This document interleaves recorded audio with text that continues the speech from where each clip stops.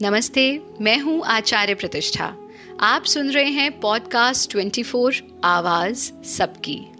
आचार्य जी वजन बढ़ता जा रहा है, कसरत भी करते हैं, पूरा दिन कुछ खाते भी नहीं हैं, पर शाम तक आते आते हमारी एनर्जी डाउन हो जाती है और सारा का सारा रूटीन डिस्टर्ब हो जाता है। क्या करें?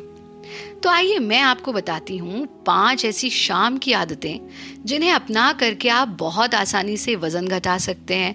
और सिर्फ वजन ही नहीं घटेगा, आप स्वस्थ भी रहेंगे। आइए सीधा सीधा शुरू करते हैं।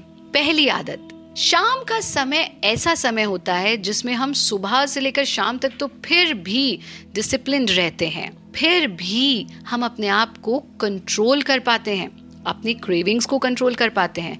लेकिन शाम के समय सबसे ज़्यादा क्रेविंग्स होती हैं, जिसमें हम अक्सर कुछ गलत खा लेते हैं। We end up eating something which is not healthy for us.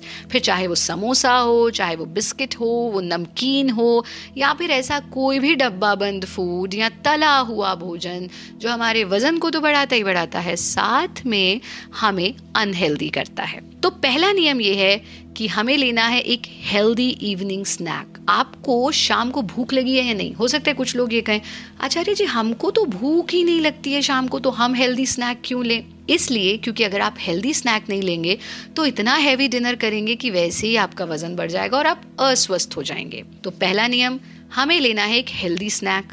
क्या क्या ऑप्शंस हो सकते हैं हेल्दी स्नैक के? आप मखाना ले सकते हैं, आप गुड़ चना ले सकते हैं, आप मुरमुरे का सेवन कर सकते हैं, और सबसे आसान, आप आधी रोटी और गुड़ का सेवन कर सकते हैं, क्योंकि गुड़ हमें इंस्टेंट एनर्जी देता है और ये हमारे फैट को भी नहीं बढ़ाता है, क्योंकि ये नेचुरल फॉर्म ऑफ शुगर है।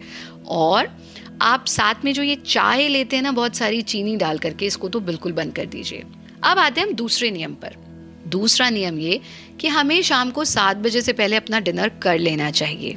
ये बहुत बहुत महत्वपूर्ण है अगर आप वज़न घटाना चाहते हैं तो। 7 बजे एक अच्छा सा हेल्दी सा डिनर कीजिए। और फिर आता है हमारा तीसरा नियम, वो ये कि डिनर के बाद थोड़ा माइल्ड वॉक ज़रूर करें। यानी डिनर के बाद सोफे पर बैठ मत जाइए और बैठ करके हम माइंडलेस स्क्रॉलिंग करने लगते हैं अपने फ़ोन पर। ऐसा नहीं करना है, हमें डिनर के बाद थोड़ी देर माइल्ड वॉक करनी है। चौथा स्टेप, अब आपने 7 बजे डिनर कर लिया तो लगभग 10 बजे के आसपास आप सोने जाएंगे। तो सोने से पहले before bed yoga, mild stretches, बहुत माइल्ड सी स्ट्रेचिंग्स, थोड़ी सी ब्रीदिंग प्रैक्टिसेस सोने से पहले ज़रूर करें, ताकि आपके जॉइंट्स पूरी तरह से खुल जाएं, रक्त का प्रवाह, ऑक्सीजन का फ्लो पूरे शरीर में अच्छी तरह से हो। और विशेष रूप से जब हम सोते हैं तब हमारे शरीर में सबसे ज़्यादा हीलिंग्स होती हैं, क्योंकि हमारा शरीर पूरी तरह से रिलैक्स्ड होता है। ऐसे में बहुत महत्वपूर्ण है कि हम कुछ माइल्ड स्ट्रेचेस, योग बिफोर बेड और योग निद्रा का अभ्यास करने के बाद सोएं। और 5वां स्टेप तो बहुत महत्वपूर्ण है, जो आजकल लोग अपनाते ही नहीं है, और वो है स्लीप ऑन टाइम, यानी समय पर सोइए। ये 12-12, 1-1 बजे तक जगे रहना। और आजकल तो हमें ऐसे बच्चे मिलते हैं, वो पूछते हैं आचार्य जी आप कितने बजे उठती हैं? हम कहते हैं हम 3:30-4 बजे उठते हैं। वो कहते हैं अरे आचार्य जी उस वक्त तो हम सोने जा रहे होते हैं। तो ऐसा मत कीजिए, सोना रात्रि सोने के लिए है और दिन जगने के लिए है। जब सूर्य ढल जाता है उसके बाद हमें भी सो जाना चाहिए, और सूर्य उदय के साथ हमें भी जग जाना चाहिए।